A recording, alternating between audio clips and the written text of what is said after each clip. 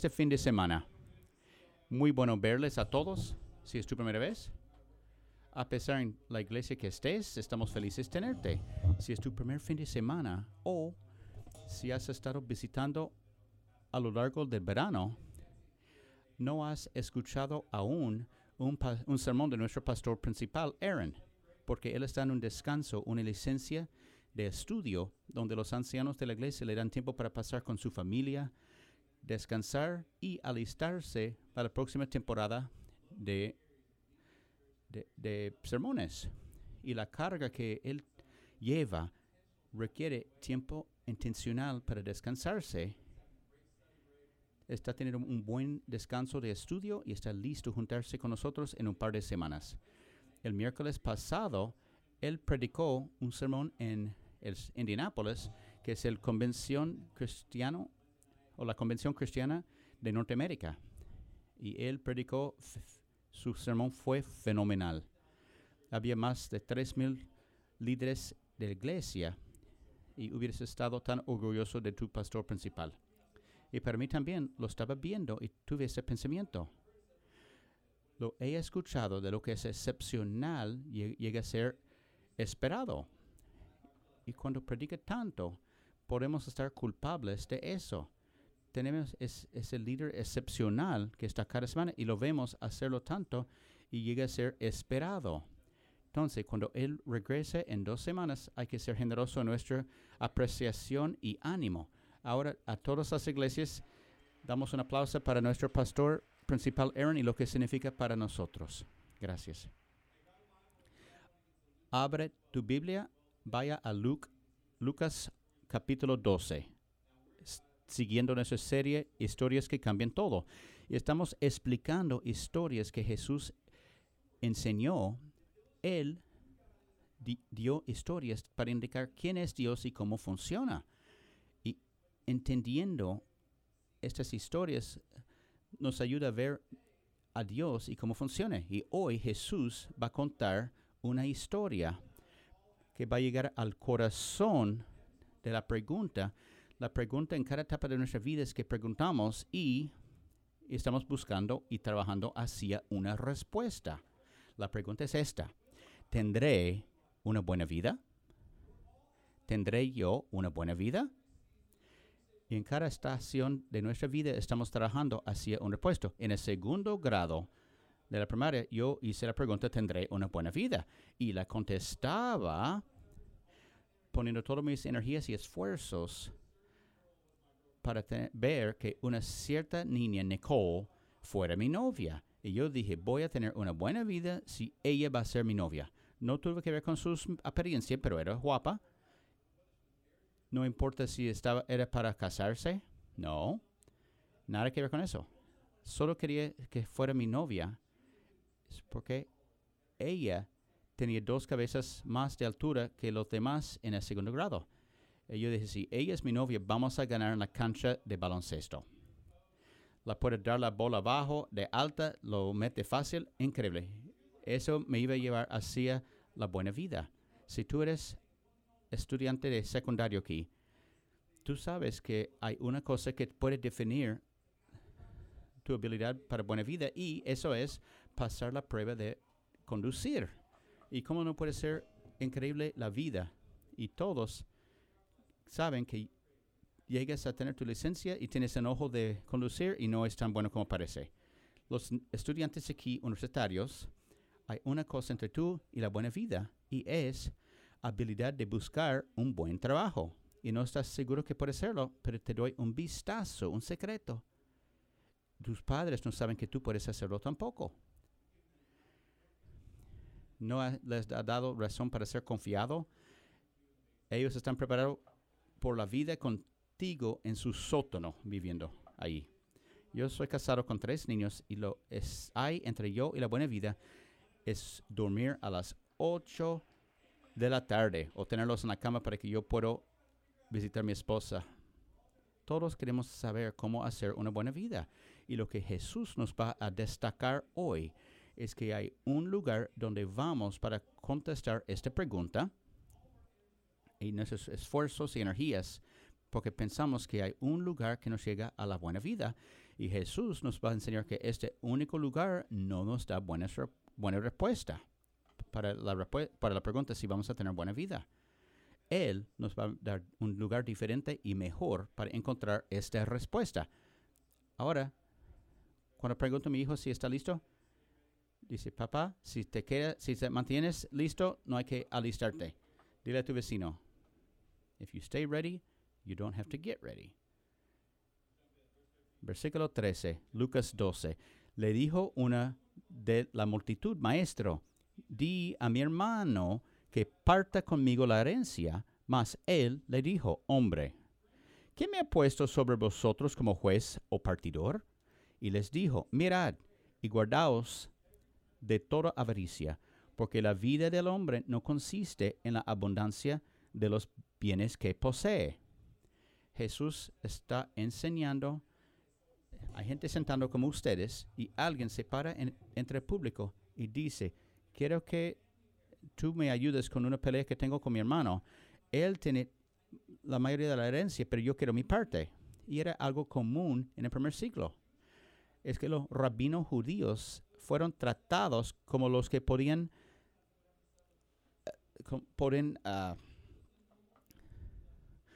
resolver disputas. Entonces lo llevaban hacia el rabino para resolverlo. Y el hombre que hace la pregunta es seguro haciendo la pregunta que hacemos nosotros. Él quiere saber si va a tener una buena vida. Y está juntando este asunto a esta pregunta. Si puede tener su parte de la herencia, él está seguro que lo va a llevar hacia la buena vida. Va a cambiar su trayectoria financiera de su vida. Puede comprar la casa que quería, arrancar el negocio que quería arrancar. Y por lo menos me va a hacer un hombre más atractivo para casarse. Él está pensando, ese me va a dar la buena vida. Y este es el camino que todos tomamos cuando queremos contestar esta pregunta. El camino de si voy a tener suficiente para lograr un estándar de vivienda y manejarlo hasta el final, para estar cómodo. Y ustedes en cada iglesia ahora pueden decir, si puedo tener un poco más, si mi salario fuera un poco más alto, próximo momento, si mi inversión fuera un poco mejor, ahí tendría suficiente y la buena vida. Quizás ahora no tienes suficiente. Y notas, Jesús nos dice que no hay nada malo en eso. Hay que tener mucho cuidado. No leer cosas en el texto que Jesús no puso. No es malo tener riqueza. No es malo tener dinero, un cierto estándar de vida o lujos o casas y vacaciones y cosas. No es malo, pero hay que tener cuidado. Hay que tener cuidado. No puedes medir la vida por esto. Si la calidad de tu vida no se mide por tus posesiones, y hay un hombre en el público que no tiene suficiente, y él sabe que hay otro grupo de personas que tienen suficiente o más de suficiente, y él va a hacer una historia de alguien al otro lado del espectro. Va a hablar de alguien que tiene más de suficiente. La calidad de tu vida tiene poco que ver con tu situación financiera. También les refirió una parábola diciendo la heredad de un hombre rico había producido mucho y él pensaba dentro de sí diciendo, ¿qué haré? Porque no tengo dónde guardar mis frutos. Y dijo, esto haré, derribaré mis graneros y los edificaré mayores y ahí guardaré todos mis frutos y mis bienes y diré a mi alma, muchos bienes tienes guardados para muchos años, repósate, come, bebe, regocíjate. Lucas 12, 16 a 19. Parece la buena vida, ¿verdad? Todos estaríamos en favor de eso. Sentar, relajarte, sus problemas. Parecen problemas buenísimos. Hombre que produce demasiada cosecha. ¿Quién no le gusta la cosecha? No tiene suficientes graneros, guardarlos. Edificar graneros más grandes. Me fascinan graneros grandes. Está en su sillón, en su sala, diciendo, ¿a quién no le gusta descansar en su sillón y hablarse? estoy bien para la vida, voy a beber, comer, me gusta beber, me gusta estar feliz. Es increíble. Parece la buena vida. Y la mayoría de nosotros nos inscribiríamos por eso, por ese estándar de vida que quieres para manejarlo hasta final. Pero desafortunadamente Jesús va a tomar esta historia en otra dirección. Y llega o tiene al final un fin desafortunado para el rico. Pero Dios le dijo, necio, esta noche vienen a perderte tu alma. Y lo que has hecho provisto, ¿de quién será? Así es el que hace para sí tesoro, no es rico para con Dios. Lucas 12, 20 a 21. Quizás no tienes herencia que tú quieres arreglo entre un familiar o problemas de graneros, pero todos tenemos nuestras circunstancias y situaciones que estamos trabajando. Todos tenemos nuestros problemas, pero Jesús no quiere dar un aviso universal aquí, que la calidad de tu vida no es determinada por tu situación financiera, que tú serás un necio medir tu vida de esta manera. Y si estás aquí y has hecho bien, quizás has ganado buen dinero, empezaste de fondo y estás bien ahora, tú sabes de qué habla. Tú sabes porque lo dice y tú sabes la sabiduría, porque la siguiente es suficiente. Suficiente es una meta no fija. Suficiente es una meta no fija. Cuando tú crees que estás ahí, lo que sea tu objetivo, cuando llegas ahí, tú sabes qué pasa. Incrementan los gastos alrededor de ti y ahora tu idea del destino final de la increíble, buenísimo y carro fabuloso cambia. Y lo suficiente sigue moviéndose. Y cuando incrementa, tienes que trabajar más, ganar más y poner más dinero en la tarjeta de crédito. Suficiente es una meta no fija. Por eso Jesús dice que hay que tener cuidado acerca de la avaricia, que no entra a tu corazón. Un pastor lo definió avaricia así: es el deseo constante y la búsqueda destructiva de más. Nadie quiere ser una persona avariciosa. Cuando me crezco, quiero ser avaricioso. No, pero cuando estás buscando suficiente, entra la avaricia. Siempre deseas más y te lleva a hacer cosas destructivas a ti mismo y a otros en tu búsqueda de más. Suficiente nunca es suficiente. Suficiente es una meta no fija, pero es un objetivo que se puede lograr. Se puede lograr suficiente. Hay personas aquí en cada 4 de las iglesias que tienen suficiente. Unos que han hecho suficiente bien, tienen suficiente para sí mismo, para durar hasta lo demás de su vida y pasar a sus niños. ¿Y si eres tú? Tú entiendes porque Jesús dice que no puedes medir tu vida por tus posesiones, porque suficiente es objetivo que mueve y cuando lo logras te das cuenta que es el objetivo equivocado. Tengo suficiente y no estoy feliz, contento.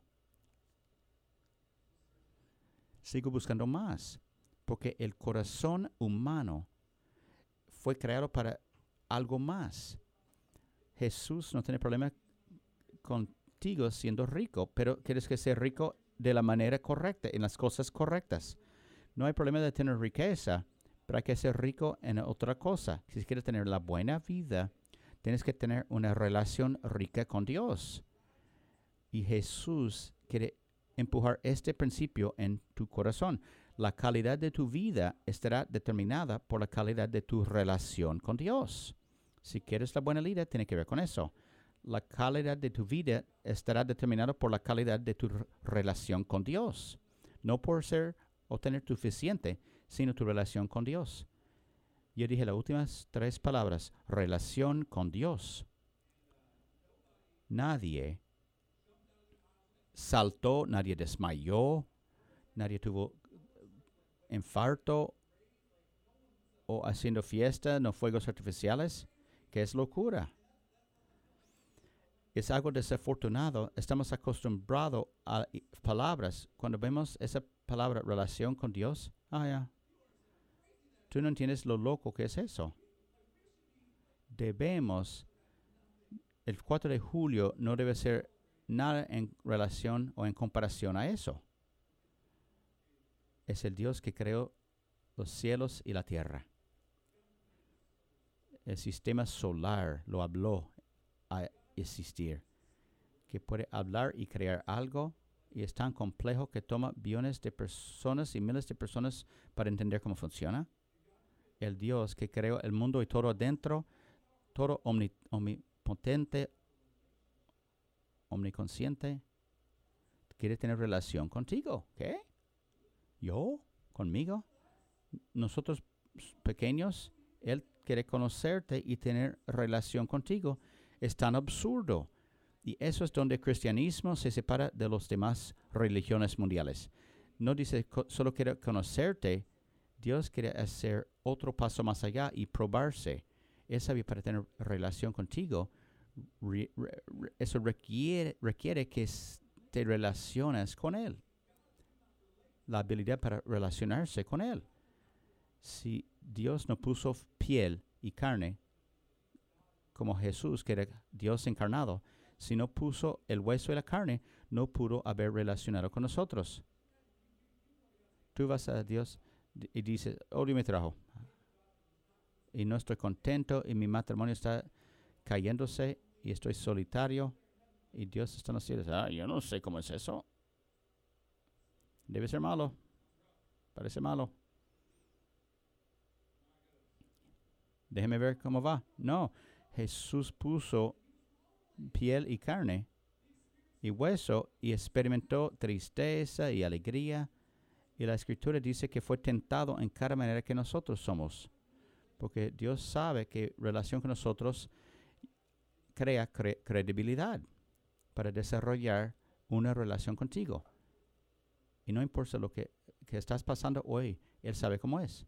Él estuvo ahí. Él puede decir, yo sé. He estado ahí. Dios quiere tener una relación contigo y va más allá. No solo una relación con Dios.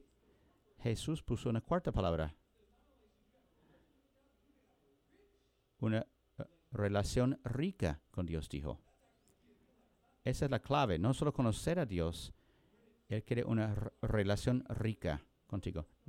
Quiere conocerte bien y que tú lo conozcas a Él bien. Ese tipo de amistad de cuando se juntan, está fuera un par de semanas y regresan donde estaban. Los amigos que tienes, las relaciones que son tan ricas. Y después tú miras el reloj. Voló el tiempo, es muy tarde. Y tú piensas, debo hacerlo toda la noche, pero no he hecho eso desde la escuela secundaria. Una relación rica donde termina la frase, las sándwiches, el uno al otro. La gente de Frozen, de la película Frozen, lo entienden. Dios quiere conocerte. Quiere caminar contigo, estar en camino contigo, saber los detalles de tu vida, quiere estar contigo y tener una relación rica contigo. Y Jesús dice, si quieres la buena vida, ahí está. Inviertes a todas tus energías, esfuerzos, no por hacer riqueza en la tierra o riqueza terrenal, no hay problema en eso, pero no llega a la buena vida. Si quieres la buena vida, tienes que invertir todo para desarrollar una relación rica con Dios. Yo sé que si estás aquí y eres nuevo a todo eso y acostumbrándose a la iglesia y no te consideras cristiano todavía, vas pensando, suena bien, pero ¿cómo? ¿Cómo desarrollo relación con Dios? Y eso es la parte cuando llega a ser un poco incómodo. Hablar de yoga meditativa. Van a poner como los monjes, ropa de monje y cantar. ¿Qué significa conocer a Dios? Y es ahí donde está tan bella la historia. Porque si vuelves a la historia, cambia todo. Porque hay un detalle en la historia de un error que hizo el rico. Y el mismo error que tú y yo casi siempre hacemos cuando queremos desarrollar una relación rica con Dios. Y a veces nos prohíbe de llegar a la mesa para hacer relación con Dios, porque el mecanismo para hacer relación con Dios no es complicado. Vamos a llegar ahí. Sabemos desarrollar una relación. Las mecánicas no son difíciles, no es complicado, pero hay un error que hacemos que nos proviene de llegar a la mesa. Volvemos a la historia. Notas. Unas cosas. Si estabas con nosotros en este verano, lea esta parábola comparada con otras. Hay un carácter que es misteriosamente ausente de las demás parábolas que vimos. Y el carácter es Dios. Dios está en esta parábola, pero no están las otras. Interesante. Del hijo pródigo. Un hijo que gasta sus posesiones, su herencia, y huye de casa. Pero hay un padre en casa que quiere estar con su hijo. No Dios. Es como implicado, pero el papá es Dios, pero Dios no está incluido. De la parábola de los talentos, que confía su dinero con sus sirvientes. Del sembrador, un campesino que siembra y es como Dios, pero no está incluido. Pero en esta parábola no hay equivocación. Dios está en esta parábola. Y lo que fascina es que es como si fuera el rico, está inconsciente, está en su propia sala hablando con sí mismo, como si estuviera solo. La única vez que hablas con ti mismo es cuando crees que estás solo, porque si alguien está alrededor, van a pensar que eres loco. Ese hombre piensa que está solo. Está diciendo, mi amigo. Y él dice, mi amigo, a sí mismo. Hiciste bien para ti mismo. Está inconsciente de la presencia de Dios. Se olvidó que Dios está ahí, pero Dios está en la sala con él. Toca la puerta a alguien. Hey, Dios está en el cuarto. No sé si sabes, pero estás actuando como si estuvieras solo, pero Él está ahí. Está inconsciente y se olvida de la presencia de Dios. Y ese es el problema con la parábola. No es el problema de la historia o parábola. No es que ganó mucho dinero o no planificó qué hizo con su dinero. Dios no está en contra de planificación financiera o no está en contra de Dios de placer. Está puesto de una cosa que sabemos en la Escritura y es el orgullo.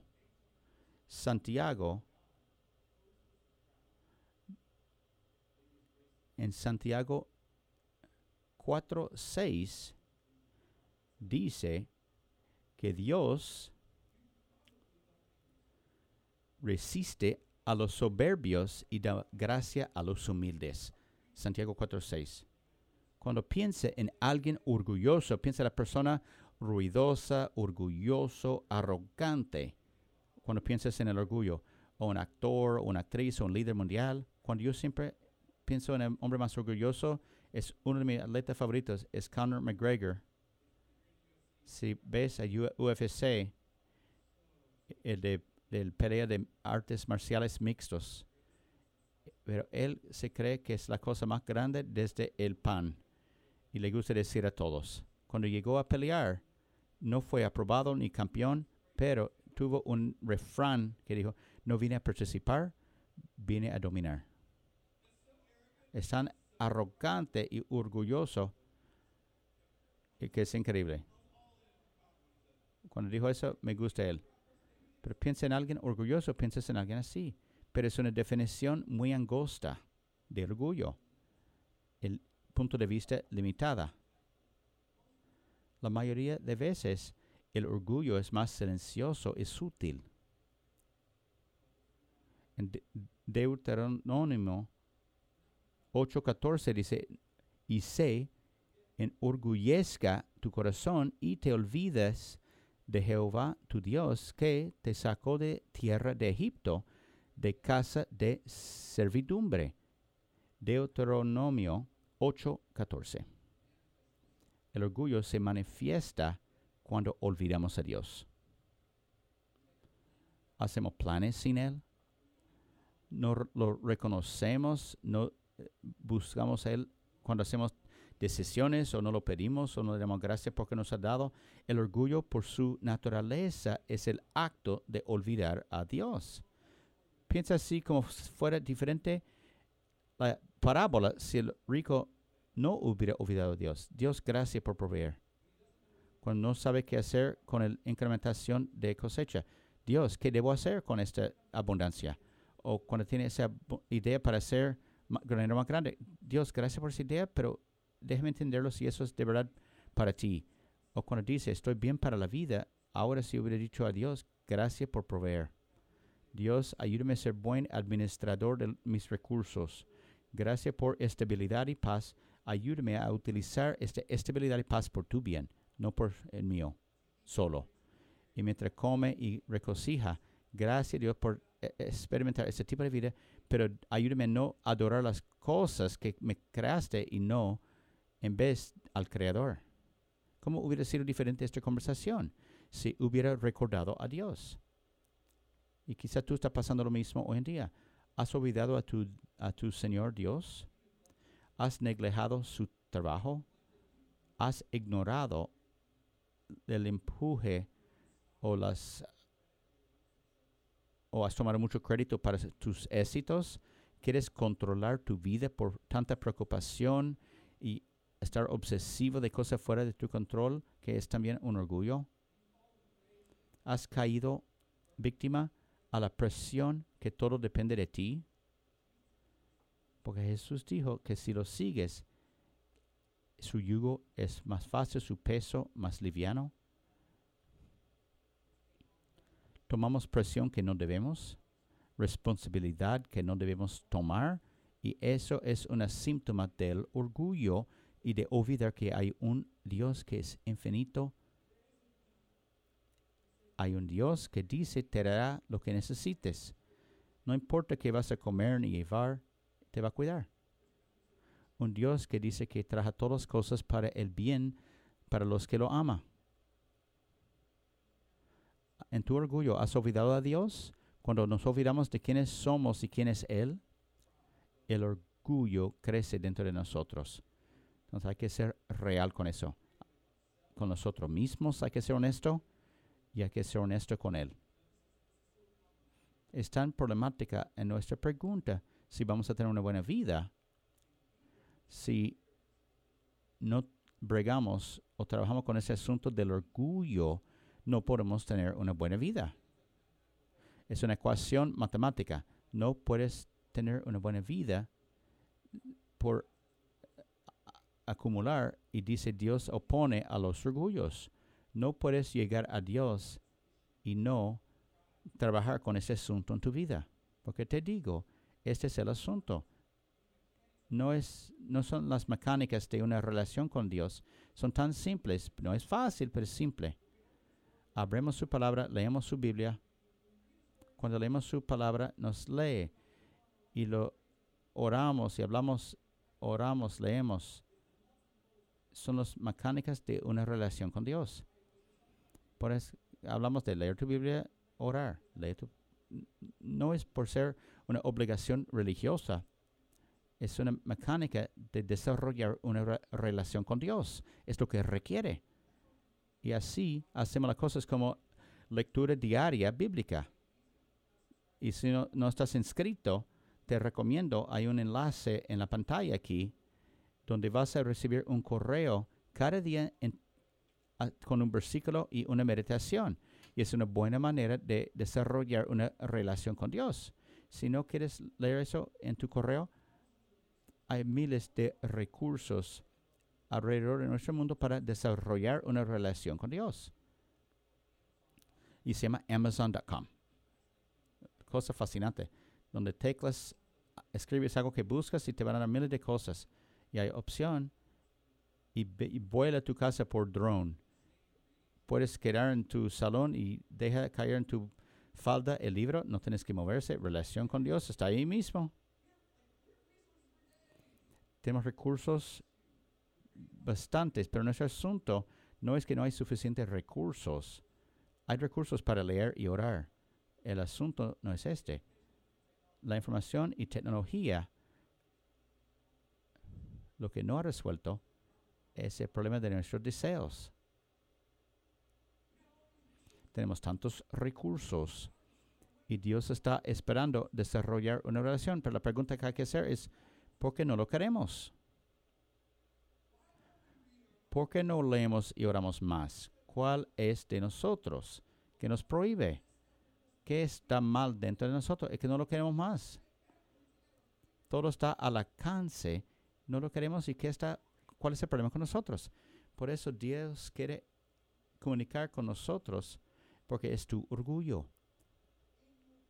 En tu orgullo, en mi orgullo, nos hemos convencido que estamos bien sin Él,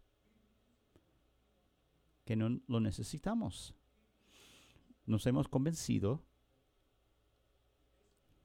que no existe. No está en el cuarto con nosotros. Nos hemos olvidado de Él y hasta enfrentar a nuestro orgullo y hacer augurio con nuestro orgullo, o hacer guerra con nuestro orgullo, no vamos a llegar a tener una buena relación o una relación rica con Dios. La vida con Dios comienza con la muerte del orgullo.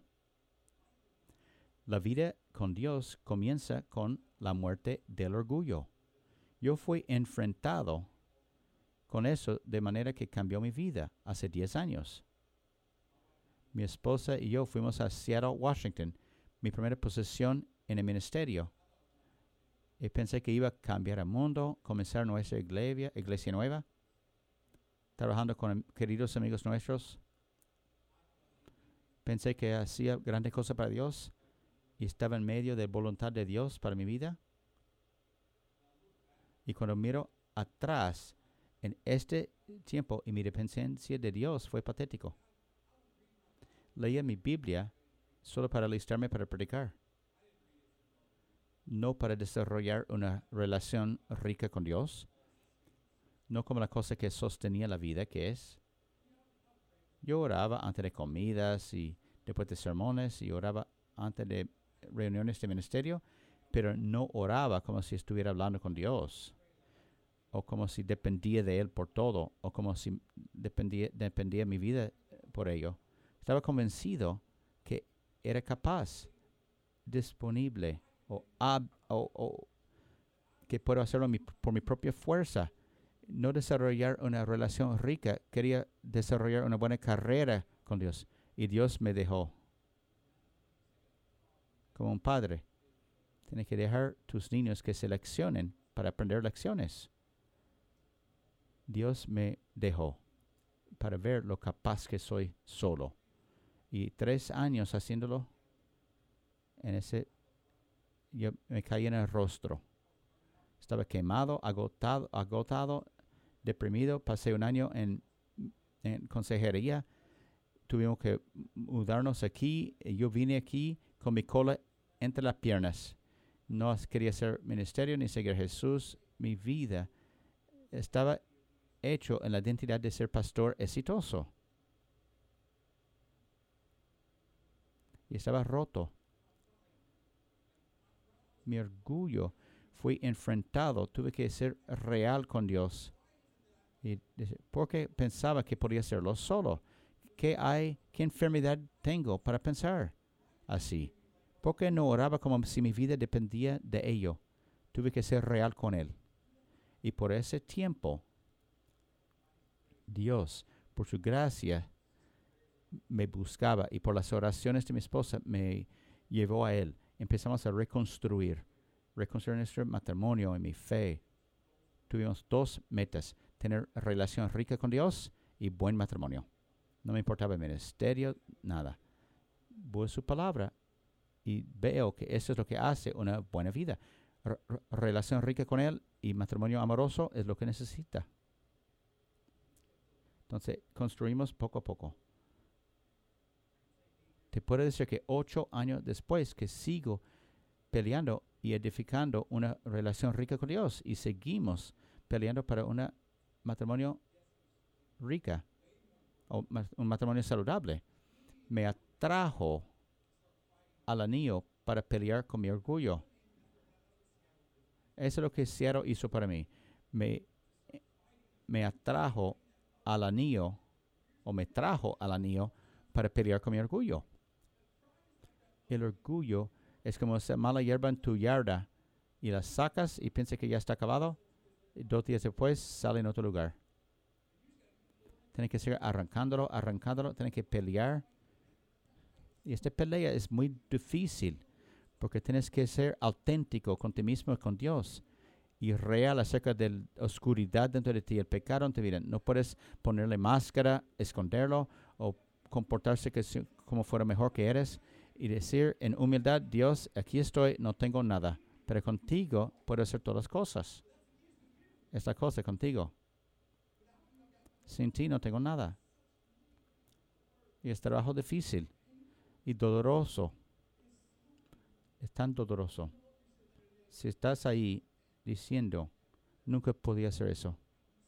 Sería tan difícil ser vulnerable, real, acerca de mi vida o la enfermedad. No sé si puedo hacer eso o hablar con Dios así. O si puedo hablar con otros así. No sé si pudiera hacerlo. Te digo, vale la pena. Vale la pena. Es una relación rica. No hay nada mejor que vida con Dios. Y te lo puedo confirmar y otros en el salón lo pueden afirmar. De hecho, me gustaría capturarlo en palabras, pero Salmos 23, 1 a 6 lo dijo mejor. Es interesante, lo leemos en funerales. Lo he leído en múltiples funerales, bajando un cuerpo en una tumba. Porque leemos Salmos 23 y que es una imagen de los cielos, cómo va a ser la vida con Dios un día cuando estamos con Él. Pero eso no es Salmos 23. Salmos 23 fue escrito para describir vida con Él ahora, caminando y respirando y hacer vida con Él ahora. Vale la pena y esas palabras te pueden ayudar a entenderlo. Jehová es mi pastor, nada me faltará. En lugares de delicados pastos me hará descansar. ¿Alguien parece no contento con la vida? Debido a circunstancias, pero cuando tienes vida con Dios, tienes todo lo que necesitas. A pesar de las circunstancias, estás contento, lleno. En lugares de delicados pastos me hará descansar. Juntos a aguas de reposo me pastoreará. Uno aquí que se siente como la vida si fuera caos. Cuando caminas con Dios, haciendo vida con Dios, aunque el mundo parece caótico, parece que estás junto a aguas de reposo. Confrontará mi alma, me guiará por sendas de justicia por amor de su nombre. ¿Cuánto necesitan aquí sabiduría? Viene gran decisión y no sabe dónde ir, recto, izquierda, derecha, ¿no estás seguro? Cuando haces vida con Dios, te guía, te da sabiduría. Si alguien quiere sabiduría, dime y te daré abundantemente. Aunque ande en valle de sombra de muerte, no temeré mal alguno, porque tú estarás conmigo. Y quizá tú no sabes cómo vas a salir, cómo va a ser la vida después, o si va a ser otro lado. Cuando la vida llega al fondo, no puedes imaginar vivir otra vez. No temeré mal alguno, porque tú estarás conmigo, tu vara y tu callado me infundirán aliento. Enderezcas mesa delante de mí y presencia en mis angustiadores. Cuando la vida se descompone, la cena de acción de gracias. Tengo mucha comida delante de mí. Dios me cuida, nada me puede tocar. Unges mi cabeza con aceite, mi copa está rebosando. Ciertamente el bien y la misericordia me seguirán todos los días de mi vida. Y en la casa de Jehová moriré por largos días.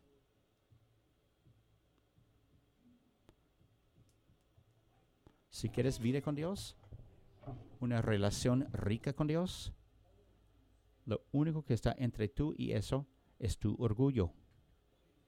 Y la única manera de hacerlo es ser auténtico y honesto con Dios. Y lo vamos a hacer ahora. Toma tiempo y ponerse auténtico con Dios. Señor,